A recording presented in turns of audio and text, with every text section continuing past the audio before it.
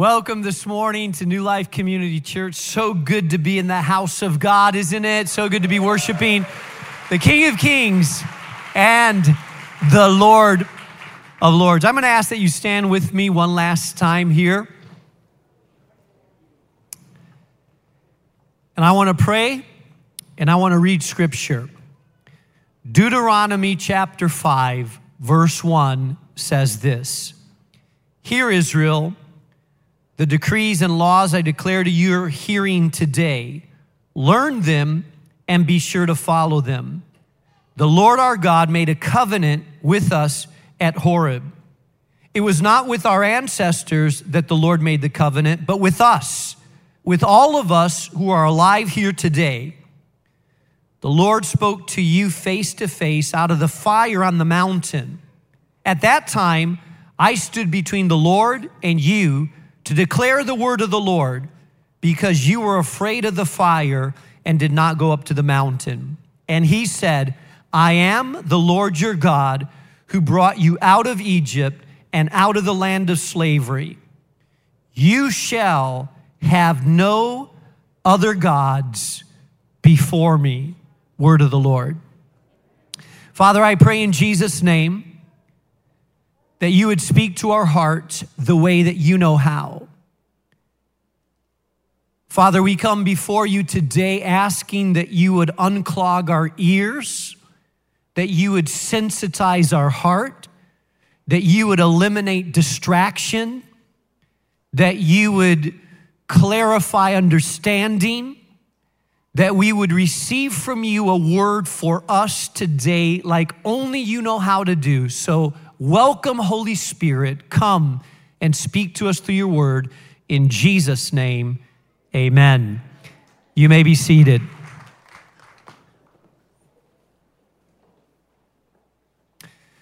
Sometimes we don't always understand rules.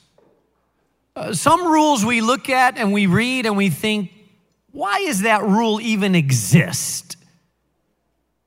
I remember being in another country and visiting a zoo.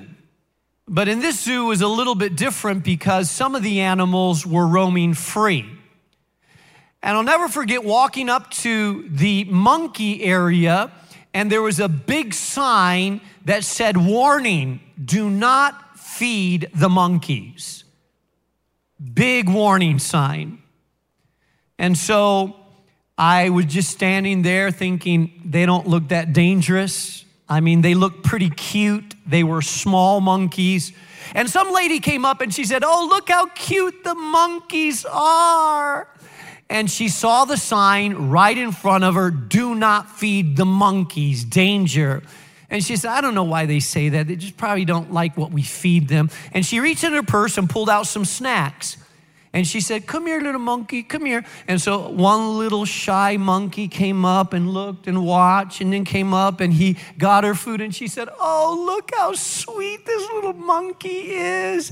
And so she gave him a little bit more. And then a few other monkeys showed up around the edge and started coming for food. And she said, look, honey," to her husband, "look, I'm feeding the little monkeys." And then the monkeys started to get a little more aggressive and started pushing each other around. They wanted the food and started coming at. She said, no monkey. And pretty soon they were climbing on her, trying to get her purse. And she ran out of there with monkeys chasing her behind her. And she learned that rule, even though initially did not make sense to her, there was a reason for that rule. When we talk about the 10 Commandments, oftentimes we think of the 10 Commandments as burdensome, as laws that take away our freedom or our joy, or limit us, or prohibit us from living the kind of life that we want to live. But like the lady with the monkey, these are given to us by a loving Father who is actually looking out for our good. And so in our series that we started last week and continue on today, we're looking at the 10 Commandments. And so I want to start by saying that 97% of Americans believe in the 10 Commandments, but only 5 can name 3 of them. So we believe in those 10 commandments, but we're not really sure what they are. And by the way, the 10 commandments, as we say, are really a misnomer, because nowhere in the Bible does it say 10 commandments. It's actually found in the in the Hebrew. It's in the Old Testament, and it's mentioned 3 times in the Old Testament. But the word that is used in the Hebrew is the 10 words, or the 10 sayings, or the 10 matters.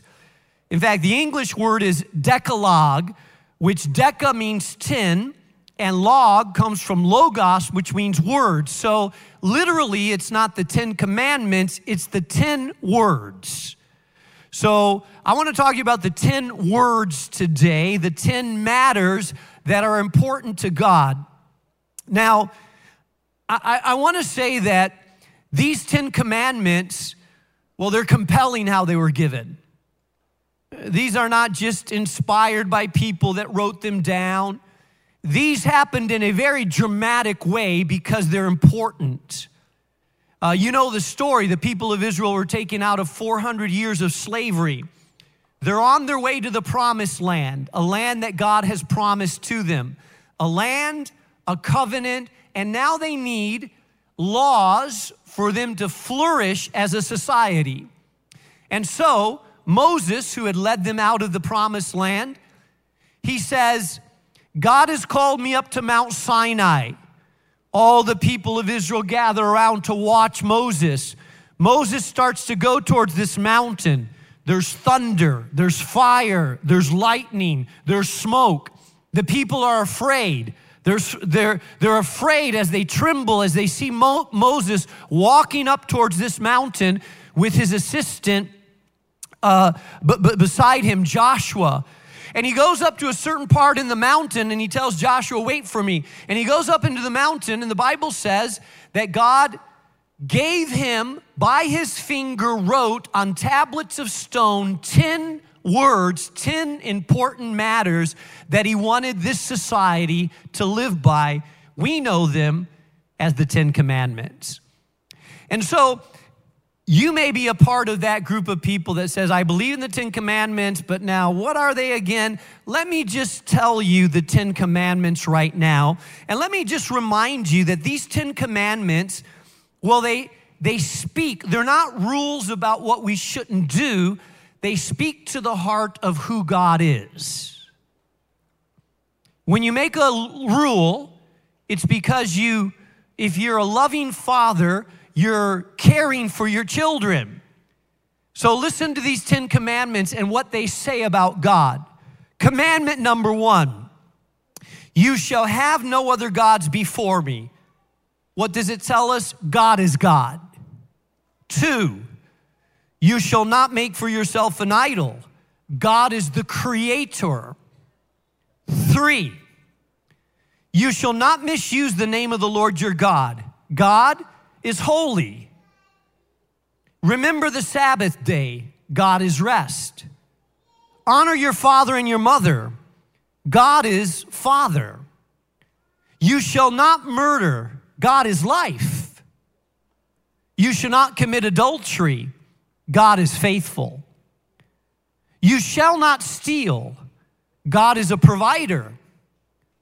You shall not lie. God is truth. You shall not covet. God is sufficient. The 10 commandments.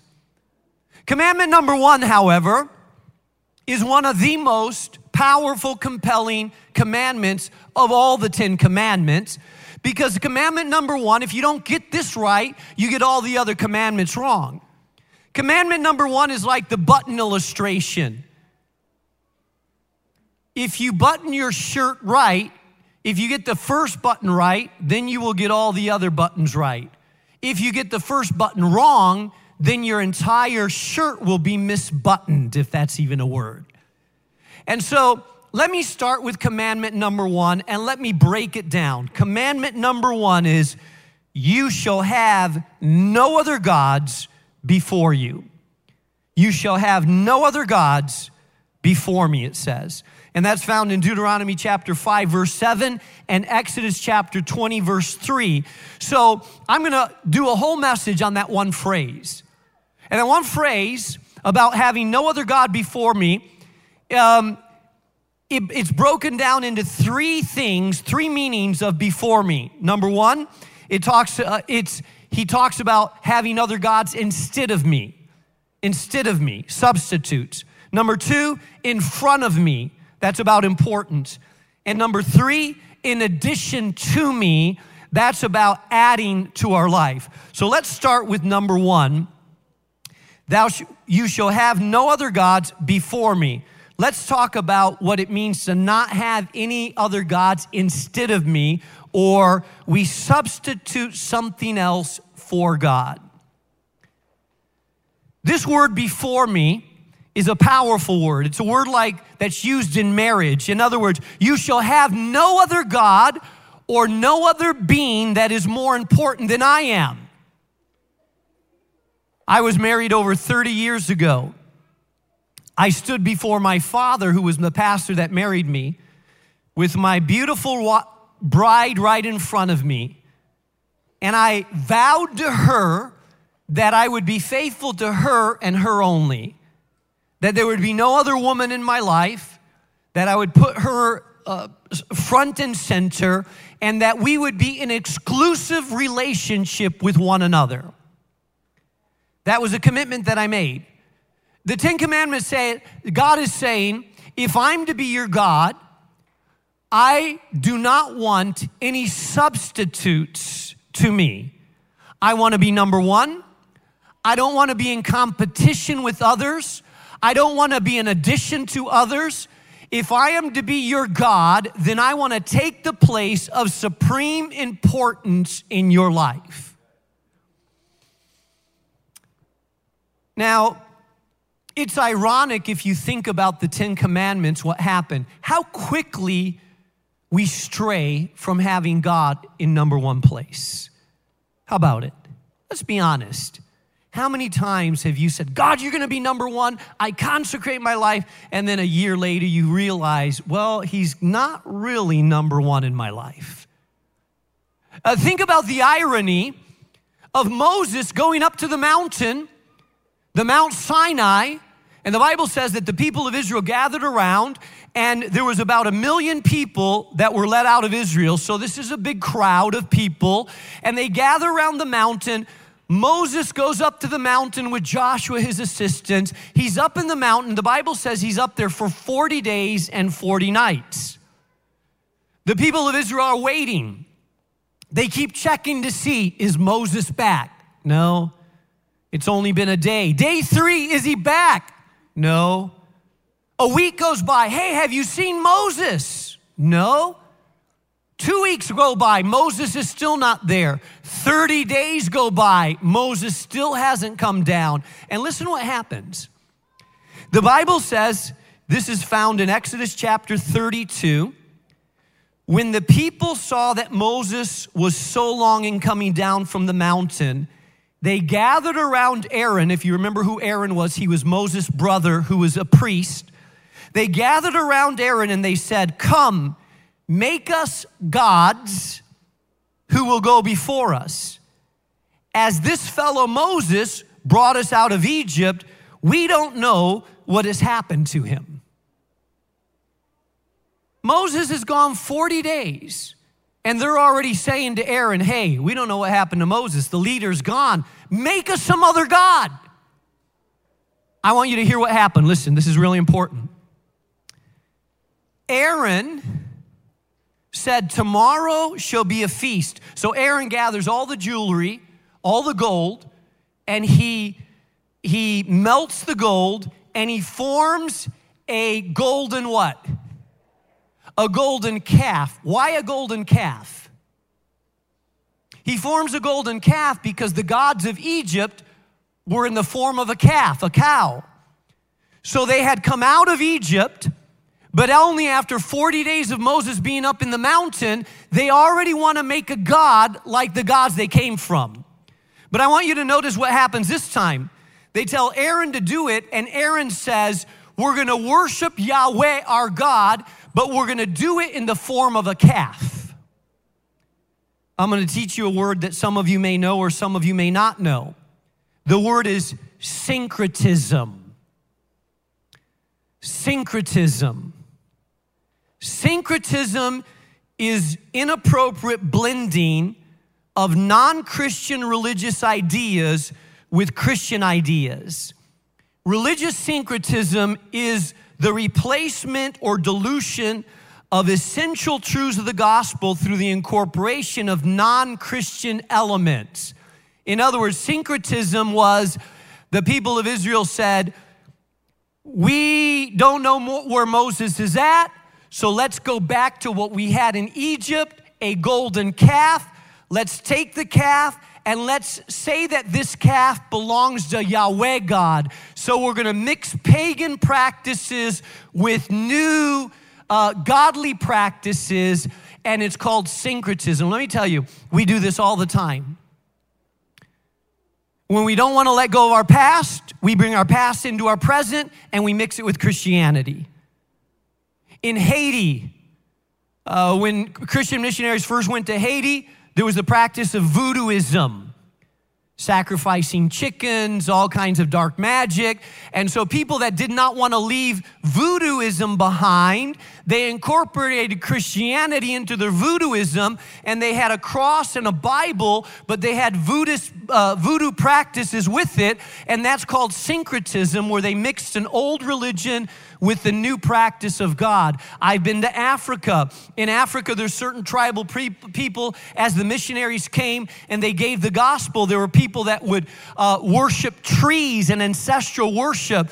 And so the tribal people who did not want to let go of their pagan practices, they would mix Christianity with their pagan practices, and you have this weird religion, a bunch of weird religions in Africa that have Christianity as a part of it, but it's not authentic Christianity because it's syncretism. Say it out loud. What is it?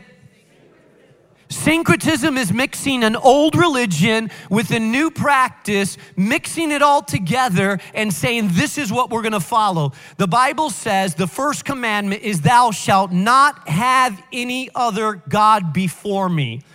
When we mix the old with the new, because we don't want to get rid of the old, we create syncretism. It's a form of Christianity that's not really the authentic form of Christianity laid out in Scripture. It is a diluted, mixed up form of Christianity, and we do it a lot today. For example, we sometimes mix pop psychology with Christianity. We bring in the ideas out there, we bring it in here, we mix it together, and we say, voila, this is what I believe. For example, here's one I hear a lot. We just need to love ourselves more. I'm not going to ask you to raise your hand if you said that. We just need to love like God, like the Bible says, love yourself more. Let me say, the Bible never says love yourself more. You say, well, Pastor, are we not supposed to love ourselves? Well, here's what the Bible says. The Bible says that if you love God, God views you as a person of dignity and value. And if you love God more, then you will feel like you are a person of dignity and value because you're rooted in the identity of God, and you will value yourself and take care of yourself and take care of your relationships. But it never says love yourself more, because sometimes the root of our selfishness is loving ourselves more than others and loving ourselves more than God. That's pop psychology. Sometimes we mix positive thinking with Christianity. And in essence, we come to Christianity and we say, hey, you know, God wants me healthy, wealthy, and prosperous.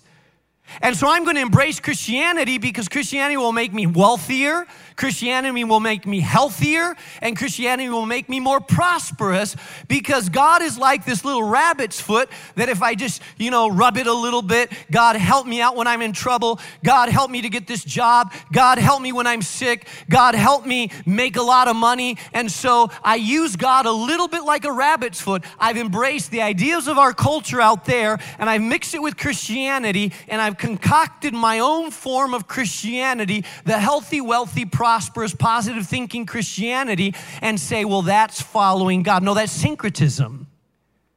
The Bible actually says, if you want to come and follow me, get ready for persecution and suffering, because oftentimes following Christ brings trials in your life. Hello. The Bible says you want to follow me, die to yourself, and then you'll be alive to me. The Bible says it's appointed unto us that part of our calling is sometimes difficulty will come in our calling. That following Jesus doesn't make life necessarily healthy, wealthy, and prosperous. Yeah, God does bless us, but it doesn't mean that life is easier by following Jesus. That's a mixture of cultural with Christianity, and we've concocted our own version. Romans chapter 1 says that people made God into their own image. They dispelled the real image of God, and they made God into their own image. Listen, God is love, and we like to talk about, and He is. And God forgives, and He does no matter what you've done. But God is also holy, and God is also a consuming fire, and God is also unapproachable. And there is a heaven, which we like to talk about, but the Bible also talks about a hell, which we don't like to talk about. In other words, we can't pick and choose what we like about Scripture. God is in His totality who God is, not our version of God.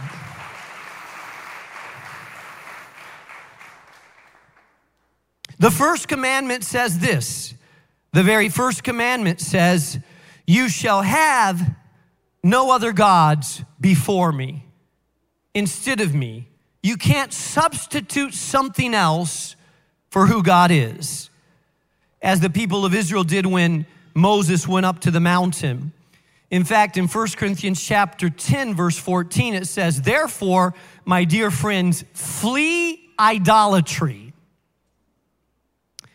Ephesians chapter 5, verse 5 says, for of this you can be sure, no immoral, impure, greedy person, such a person is an idolater, has any inheritance in the kingdom of Christ and God.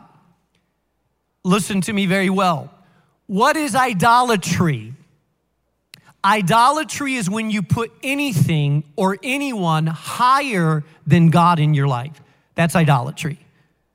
Idolatry is when something is more important to God, something is more important to you than God is. That's idolatry. In fact, it tells us in Scripture, listen, it says, run away from idolatry.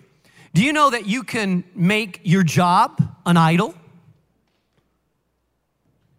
Do you know that you can make your boyfriend an idol? Do you know that you can make your car an idol? Do you know that you can make your children an idol?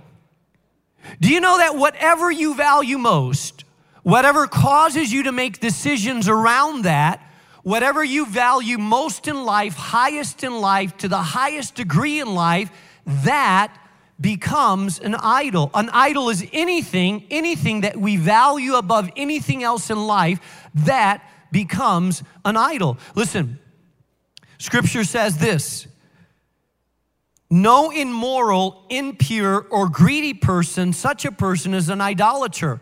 If you value a relationship more than you value God, then he says you've idolized that relationship. Anything in life that has an extraordinary or inordinate value in your life that supersedes God, it doesn't have to be a totem pole, but that has become an idol. And God says, you shall have no other gods before me. Number 2, write this down. Not only are we talking about not having instead of me, the second one is in front of me. we place other things before him. Notice what it tells us in Exodus chapter 20, verse 5. You shall not bow down to them or worship them, for I, the Lord your God, am a jealous God, punishing the children for the sins of the fathers to the third or fourth generation of those who hate me. Do you remember when someone came to Jesus in the New Testament and they approached Jesus and they said, of all the commandments, which is the most important commandment? This is found in Matthew chapter 12. And Jesus said, Hear, O Israel, the Lord our God, the Lord is one. And then he says, the most important commandment is love the Lord your God with all your heart, with all your soul, with all your mind, and with all your strength. That's the most important commandment. And then he goes on to say, and by the way, the second commandment is love your neighbor as yourself. And love your neighbor as yourself. By the way, if you analyze the 10 commandments, the first 4 commandments are about our relationship with God, and the last 6 commandments are about our relationship with others. Aha. Love the Lord your God with all your mind, all your soul, and all your strength, and then love your neighbor as yourself. That's the summary of the 10 commandments. Now hear me well. Listen, thou shalt have no other gods in front of me has to do with making God the top priority of your affection. The problem with the word love is that we use it for everything in our society, and we've sort of diminished the power of this word, haven't we? You say, I love Giordano's pizza. And then you say, and I love my husband, and I love God. Well, you have pizza, your husband, and God all in the same place, and we use the same word for it. And so it kind of diminishes. In the Greek New Testament, there's various words for love. There's philios, which is brotherly love. There's eros, which is more sexual, romantic love. And then there's agape, which is this unconditional, unfettered love that we have towards God. And so in the New Testament, they use various words for love, but in our English language, we just use one word, and it feels like we diminish the power of that word that we use for love. And so basically, he's telling us in this is there should be nothing that you put in front of me, nothing that should come above me. Matthew chapter 6, verse 33 says, but seek first what?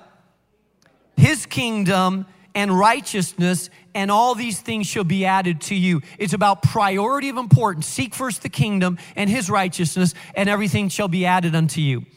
Now, in the Greek culture, there was 5 classic gods of paganism. There was the god of war, the god of comfort, the god of success, the god of romance, and the god of wisdom. I believe that oftentimes we fall into the trap of making one of those 5 gods the pursuit that we have in life bigger than God himself. Listen to me well. The 5 classic gods of paganism, the god Mars was considered the god of war, power, and conquering. There are certain people that make power and control their god. Their greatest object in life is to control and have power. We see this in governors. We see this oftentimes in dictators. But we also see it in relationships of overbearing, dictatorial people that like to control other people in relationships and manage and have all power and control over people they're married to or families, because their greatest goal in life is power and control. But we also have the god Bacchus. He's the god who promises comfort, joy, and thrills. there's a lot more people that buy into that God. I talk to people all the time, and I say, well, what do you want to do? I just want to have fun in life. What's your goal? I just want to have fun. I just want to be happy. And I say, is there anything wrong with that? Well, hedonism is the unabashed pursuit of pleasure. Can I tell you the problem with hedonism? Hedonism is saying my goal in life is to be happy. I just want to pursue pleasure. Whatever makes me happy, that I'll do. There's a lot of people in our society today that the way they make their decisions is they ask themselves this question: does it make me happy? Does it make me happy? Can I tell you something? If pursuit of happiness and pleasure is your primary pursuit in life, then chances are you're going to end up in a very bad place. Let me explain how it works. The drug addict, if you were to ask someone that's a drug addict, before they become very addicted, what are you trying to do? I'm just trying to be happy. So one snort, one puff, one injection, it just makes me happy. It takes away the pain. It makes me forget about things for the moment. And it feels good in the beginning. But the more they do it, the less gratification they get. And the more they have to do it, and the more they have to do it, so that suddenly, in a while, they will give up their marriage and their kids. I've seen drug addicts steal from their children. I've seen people steal wedding rings from their family. I've seen them lie and manipulate. Why? Because they want to be happy, and so happiness for them means I tramp on people, I betray people, I manipulate people. Why? My goal is happiness, but ultimately I become an addict to the thing that is supposed to make me happy in life, and I end up very empty and very controlled by that which is supposed to make me happy. The pursuit of happiness is not found in whatever gives me pleasure. I talked to a married man, married in a relationship, 10 years in a relationship, who falls in an affair with a woman at his job. And what made you do that? I just want to be happy. So you just want to be happy, so you betray your wife, you violate the covenant, your marriage vows, because you want to be happy. And so what happens with people that pursue hedonism, pleasure, is they ultimately become selfish people that become addicted, that become controlled, and usually they're the most miserable people on earth. Let me tell you something. Happiness or joy is a byproduct of pursuing something bigger than your own happiness. It's in pursuing God and His way.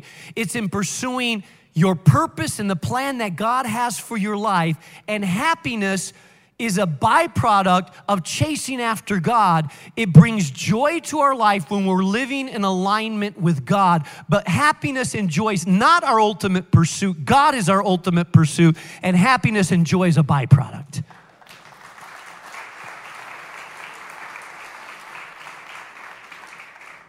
So we have the God of power, the God of pleasure. Then we have the God of mammon, which is money and success. There are many people that they would say, I'm a follower of God, but really they make all their decision based on, does this give me more money or not? All of their life revolves around making more money. Now, let me say this. It's not a bad thing to make money. I believe that as a Christian, you should work hard, and probably your work ethic should generate money. And some people say that money's the root of all evil. That's a misquotation of Scripture, because the Bible never says that. It's the love of money that's the root of all evil. When money becomes our God, then it becomes an evil in our life. When we see money and we understand we're stewards of it, then it can become something that brings a lot of good in our life. Are you tracking with me here? This is important to understand.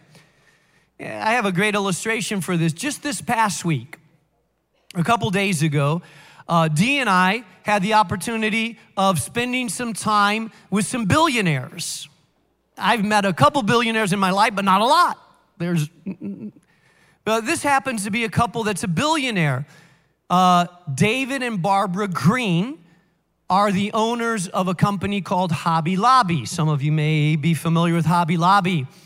My wife, when she first met them, she said, oh, I love Hobby Lobby. Oh, the hymns are going. I shop there all the time. I met them and I said, I don't like Hobby Lobby.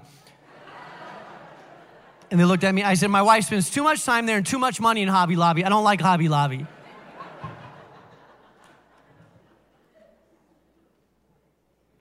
But listen, David and Barbara Green have made billions. They're billionaires. But here's what I loved about what they said. They're strong Christians, committed believers. And this is what David Green said. He said, I view myself as a steward, not as an owner of the money. He says, I make money, but he said, I've had the same salary for the last 17 years. I'm sure it's a very nice salary, but I've had the same salary for the last 17 years.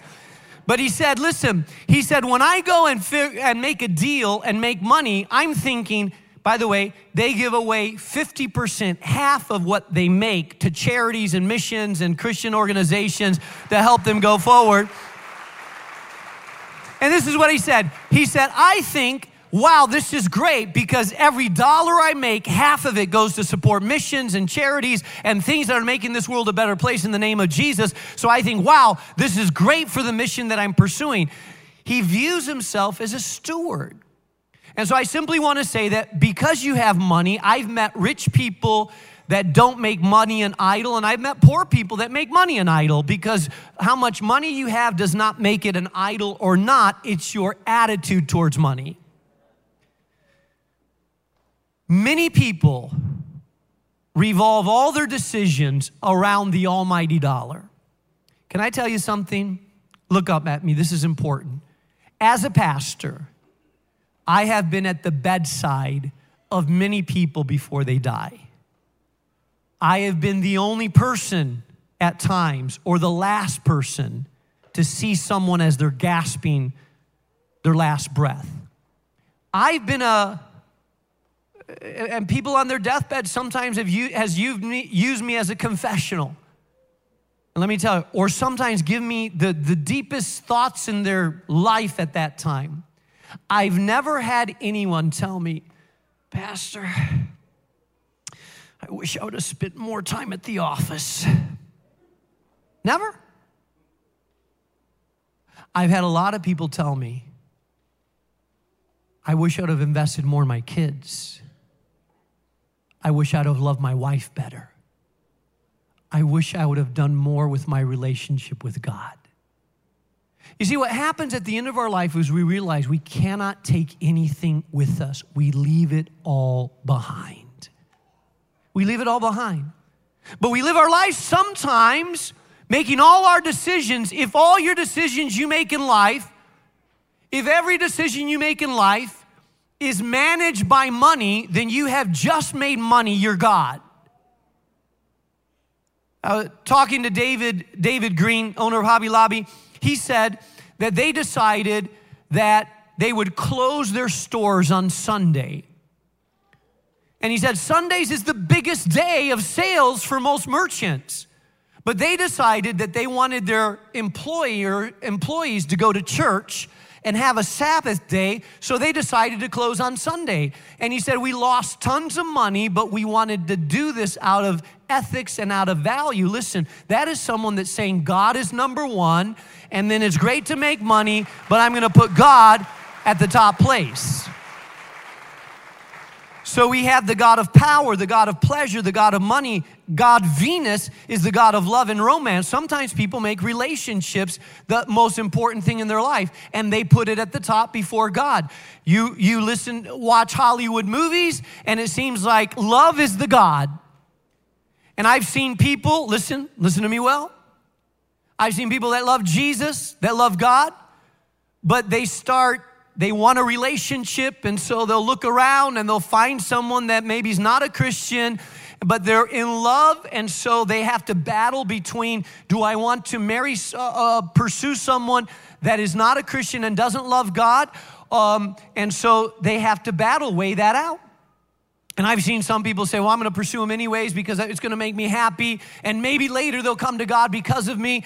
But really, if God is your God, you will say, why would I pursue someone that doesn't have the same values that I have and value the same thing? So I'm going to make God above everything else. And number 5, I'm talking about things that we put above God. Number 5 is the god Minerva, who's the god of wisdom.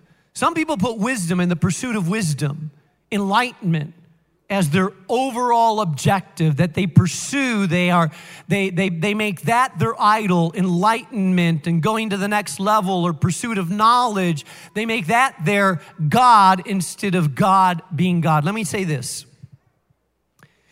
If power, pleasure, success, love, or romance, or wisdom, if any of that is the main focus of how you make decisions about your life, listen, you have an idol in your life. The only answer, the only person that should be in that place is God. You should be asking this question about every major decision you make in your life. Is this what God wants for me? Is this God's will? Am I putting God number one? Is this how God wants me to do it? Because when God is in the top place, when he's not competing, when he is number one, when he's at the top, then you will forfeit decisions that other people will make. Sometimes you'll lose money. Sometimes you'll walk away from a relationship. Sometimes you will lose power. Sometimes you will forfeit what people think is wisdom in order to say, God is number one in my life. I will make him the top priority in my life because I will have no other gods before me.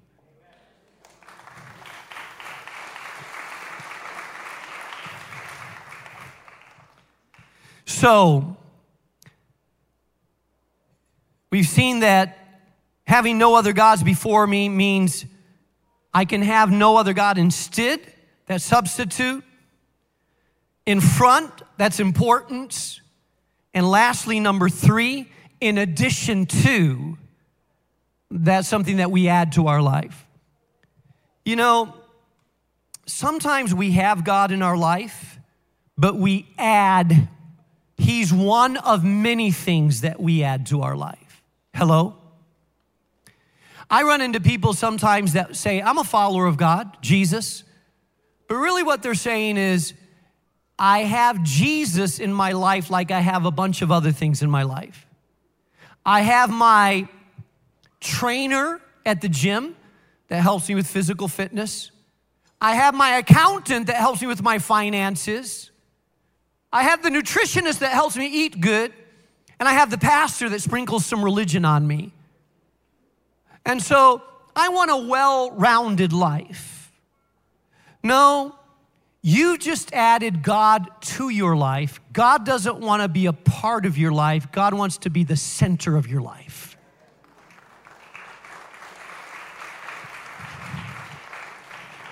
God doesn't want to be a sprinkle of Christianity on you. God wants to be the centrality of your life. That's the difference between someone that has a little religion and someone that's made God the center of your life. How many of you know that we have a country where a lot of people sprinkle religion on their life? How about it? Most people around Chicago, if you ask them, do you believe in God? 97% would say, yeah, I believe in God. Do you pray? Yeah. Occasionally I pray. Yeah, I pray. Do you ever talk to God? Sure, I talk to God. Do you have faith? Yeah, I have faith. And they may talk to you about it while they're at the bar, seeing someone that's not their wife. Yeah, me and God, yeah, we got our thing going. You see, that's sprinkling religion on someone. But there's a very small minority of people that have actually counted the cost and said, no, I don't want just a sprinkle of religion. I am choosing to follow God as the central architect of my life, the Lord of my life. I have chosen to make him the master of my life so that all of my life is is run after what he wants in my life, the pattern that he designs, my marriage, my parenting, my business, my health, my body, everything that I have belongs to God. Listen, when God is God, it affects everything in your life. For example, when God is God, I'm going to pick on some of you now. So if you're a smoker here, hide the cigarettes. You know, the reason someone says, hey, Pastor, should we smoke? The reason I would say you should not smoke nicotine is that it's bad for your health. It creates lung cancer. And your body is the temple of the Holy Spirit. Your body doesn't belong to you. Your body belongs to God. So you shouldn't do something that damages that which God has given you, which is your body. And so the reason we don't smoke is because it damages the temple that's been given to us, and my temple belongs to God, and so therefore it belongs to God. I need to take care of that temple. People say, yeah, preach it, Pastor. My husband smokes. Get after him. Sorry to tell you this, but an acceptable, just as bad, we say, those smokers, tell them, Pastor. But do you know that gluttony and overeating is also considered a sin? That silk pie that you eat double portions of and have a little too much to eat, guess what? Your body's the temple of the Holy Spirit. Take care of your body. It's the temple of the Holy Spirit. It belongs to God. It's not yours.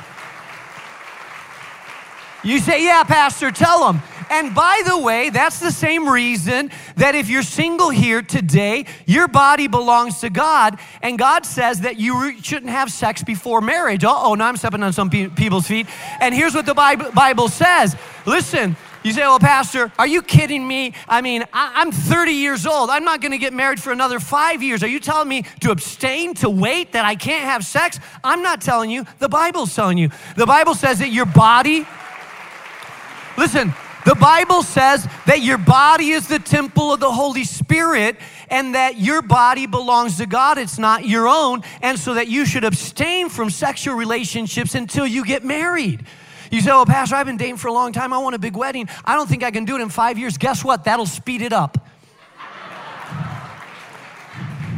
Make it a smaller wedding and have a quicker engagement because that'll speed it up a little bit. But your body's the temple of the Holy Spirit. Fidelity belongs to God. In marriage, you're faithful in marriage. Why? Because God is a faithful God. One of the 10 commandments is thou shalt not commit adultery. Why? Because God has been faithful to you. He expects you to be faithful to your spouse. That's the heart of God. What I'm telling you is that when He is Lord of your life, it affects the way you parent. It affects the way you eat. It affects the way you have sex. It affects the way you marry. It affects the way you go to work. It affects the way you talk. It affects what you do with your worship. It affects every area of your life because He is number one.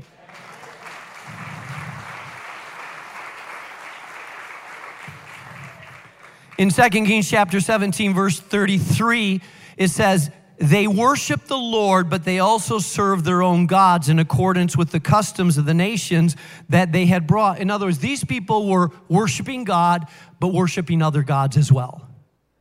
And a lot of us have done that. Maybe not with idols, but with priorities that we make in our life. We want God. Yeah, I follow God. But we have a lot of other small g gods in our life also that we have not submitted to the King of Kings and the Lord of Lords. Let me close with this. Listen. If you saw just the 10 Commandments as rules that you have to live by, there's another 600 commandments in the Old Testament. Listen, none of us can keep all the commandments. We all fall short. We all break the commandments. If you're good at keeping the commandments and you think you're better than other people, then you'll get full of pride and arrogance and get real religious and condemn people that aren't religious. If you fail and acknowledge that you fail a lot, sometimes you just give up and say, I tried. I run into people that say, I tried Christianity. No, you tried the rules of Christianity. You didn't try Christianity. Listen, because Christianity is not about keeping rules. The only way you can keep the rules of the 10 Commandments, the only way that you can follow this style of lifestyle that God prescribes, loving your enemies, forgiving people that hurt us, worshiping and having joy in the middle of trials and tribulation. I mean, those things are impossible for us to keep. There's so many commandments in Scripture, so many principles to live by. The only way that we can do it, the absolute only way that we can do it, is through the power of God inside of us. Listen, if you try to follow the rules without the Spirit of God inside of us, you will just become legalistic. Jesus came because we've all broken the rules. Jesus came because none of us could be perfect. Christianity is about you submitting to a Savior and say, I've broken the rules. I fall short of your perfection. I need you to wash me, God. Cleanse me because I fall far short of where you want me to live, God. And now come inside me, Spirit of the living God, and give me the power to be renewed from the inside out with the power of the Most High God as He changes me through the power of the Holy Spirit. That's what it means to be a follower of Jesus Christ. Not a rule keeper, but someone that submits to the lordship of Jesus the Christ, the Son of the living God.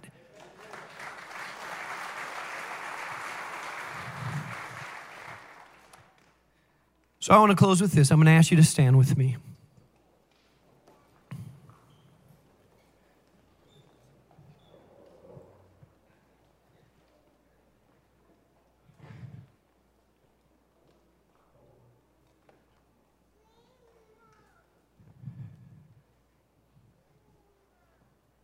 Maybe this message has convicted you. I don't apologize for that. Some of you say, I shouldn't have come to church today.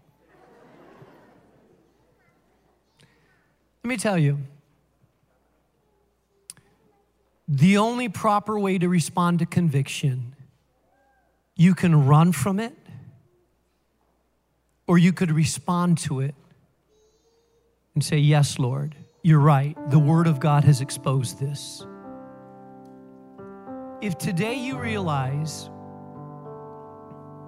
that you've allowed things to crowd God out of first place, you've allowed things to come before God, or you've added things equal to God, and it's affected your body, your mind, your soul, your job, how you live. You've allowed it to happen to your life.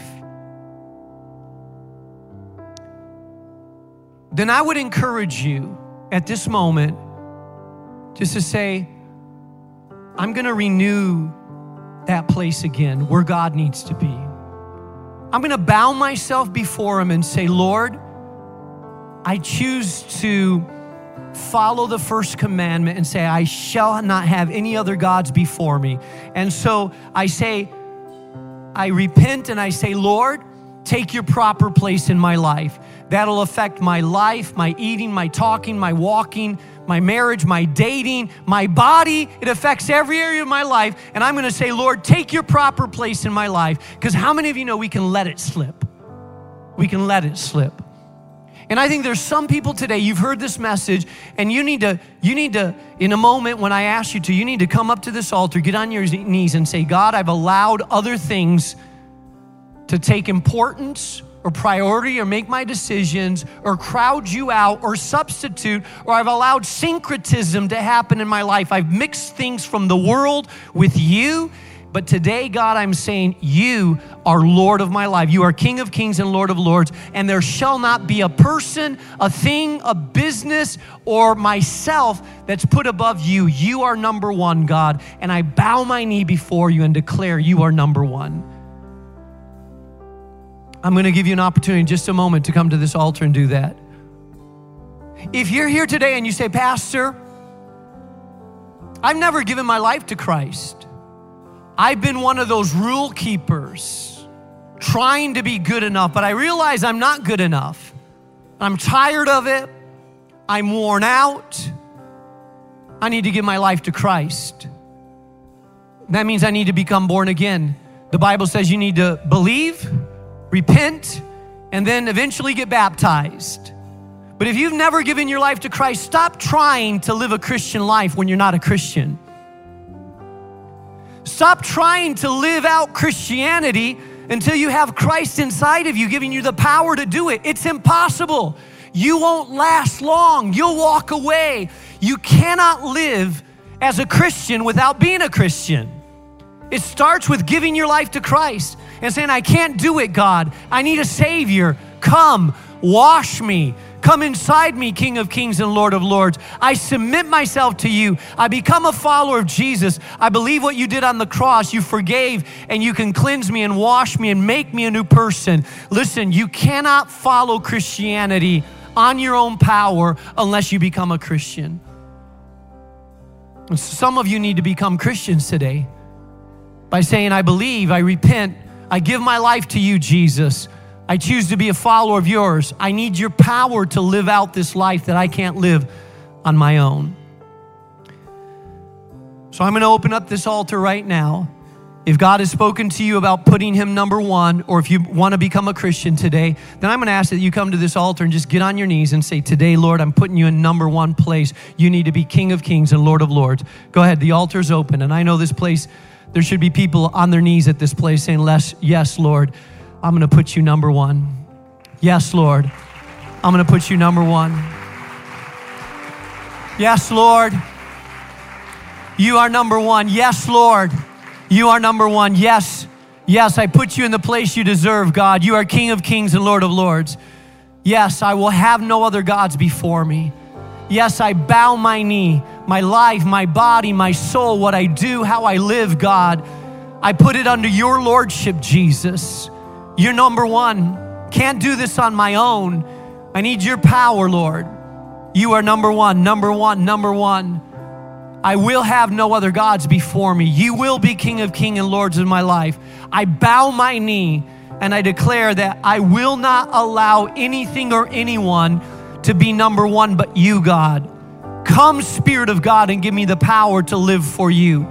Come, Spirit of God, and give me the power to allow you to be number one in my life. I will have no other gods. I repent of any other gods that I put in front of you, God. I turn my back on gods that I've made too important in my life, relationships that have been too important, things that have been too important, possessions that have been too important, things that I've idolized, God, that are too important. And I say, I belong to you. Be Lord of my life today, God, I pray. Just take a moment to tell God that. Just take a moment to be honest before God.